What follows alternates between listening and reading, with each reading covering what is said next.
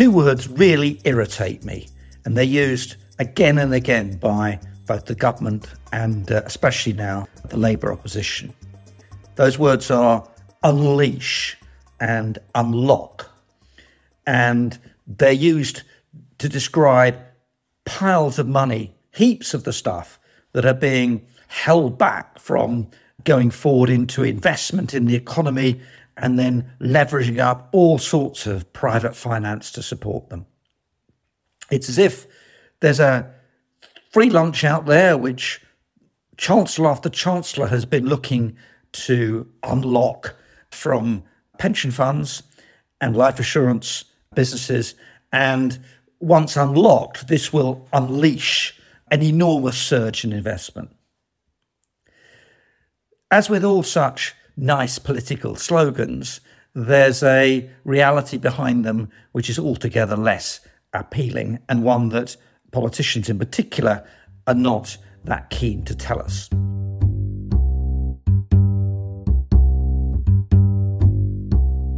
When it comes to unlocking and unleashing these funds, there's a problem about them. They're somebody else's savings.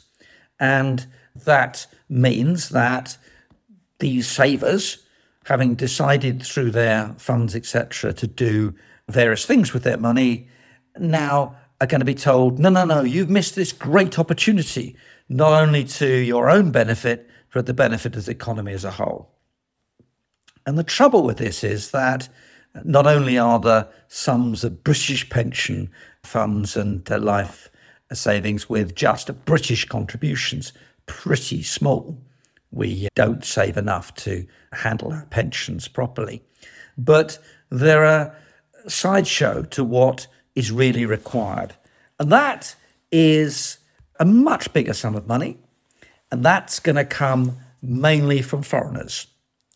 Why foreigners?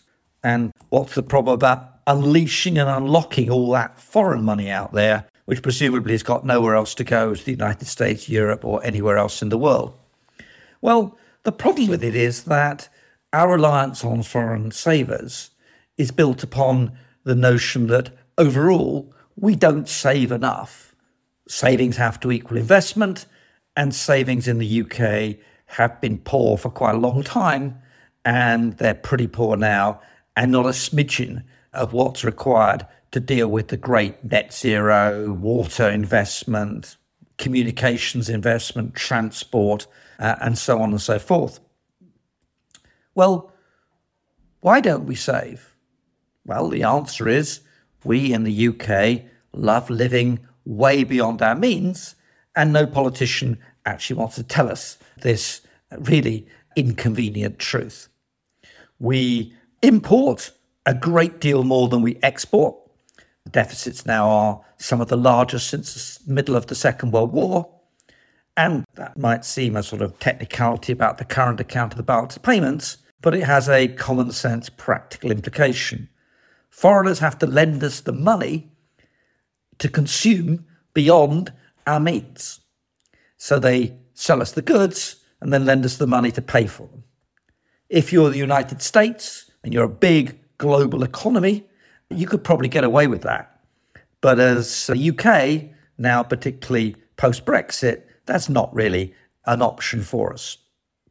So first of all, we have to borrow to consume beyond our means before we get anywhere near savings. The second thing is that households don't save very much. It's true that there are pension funds, but if you look at the bigger picture, whenever there's even the slightest shock to the economy, well, we go on and unwind even the meagre savings we have. So household savings are too low, and too low relative to our aspirations to spend, particularly when we retire. The corporate sector hardly reinvests retained earnings at all. There just aren't many retained earnings because they pay them out as dividends. And when it comes to the government's deficits are there for all to see. And despite all the pledges from both the government and the Labour Party to only borrow to invest, that's not what's going on, nor is it what's going to go on for some time to come.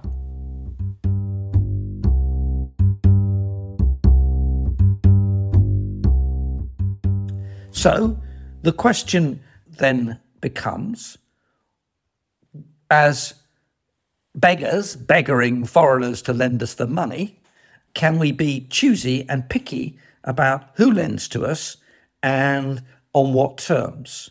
And can we do the sorts of things which have finally dawned on regulators and government when it comes to some of the abuses that have been going on in particularly the water sector, but more generally across the privatised industries?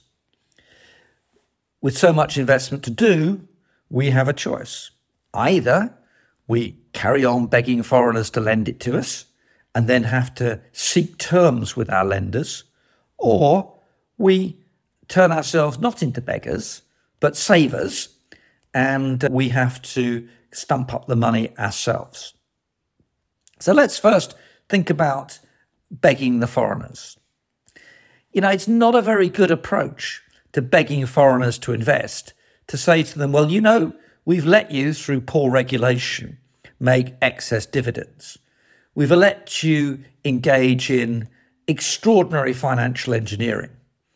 And we've let you leave our utilities not with spanking new investments, but rather burnt out balance sheets. And we're now going to clamp down on you. So what we're going to do is we're going to really control those dividends. We're going to tell you to put more money into these companies, and you're going to do all of that because we tell you to do so. Well, it takes a smidgen of a second to have a look at the shambles at Thames Water and to see the consequences of just this kind of financial engineering which our regulators allowed to happen, and ask yourself, how are the investors going to respond? Because after all, we're going to need the money to do the rebuilding of the sewers, fix the leaks, supply water into the future, and turn our rivers into something reasonably decent going forward. We need the money, and we're going to tell those people who've been giving us the money, well, look, you're going to have to change your ways. You're going to have to put the money in. You're going to have to do it. And there's a problem here, which is that neither the Labour Party nor the Conservative Party seems to understand that investment is a voluntary activity. And the Thames mess displays this in spades. The investors are being asked to put in another billion, maybe even up to 3 billion into the business to stabilise what's there. And they're going to be reluctant. That's why there's a crisis. If they just turn around and say, here's the money, we invest the equity into the business, then we wouldn't be reading all over the newspapers about potential for renationalising Thames Water, etc. So if we're the beggars, it's not clear we can be the choosers. And it's pretty obvious that foreign investors have got lots of other places to go. So what do? Do we just kowtow to these investors? We say, look, we're not going to regulate dividends properly. We're not going to regulate balance sheets. We're not going to try to get the debt down and put more equity in. We're going to just accept your terms because we want to live beyond our means. We don't save enough ourselves, so we have nowhere else to go. Well, not necessarily. There's a perfectly straightforward solution to this problem. It's just that it's politically extremely unpalatable, and neither the Labour Party nor the Conservatives want to tell the public the reality of what we'd have to do.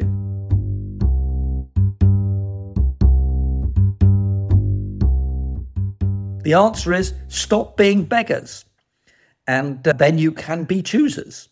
And what does stop being beggars mean? Well, we'll have to save some more. We'll have to live within our balance of payments means.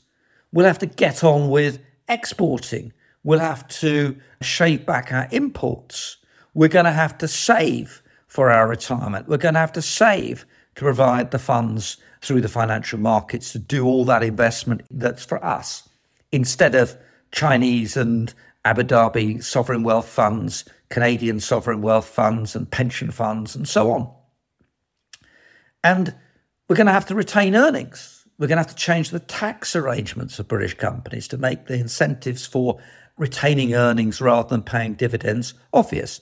And the first place to go to, extremely unpalatable though it is is to take a hard look at the tax treatment of interest and the ways in which interest payments and debt, etc., are manipulated. And a glance at the Byzantine structure of Thames Water will tell you that it's very, very difficult to work out what's going on.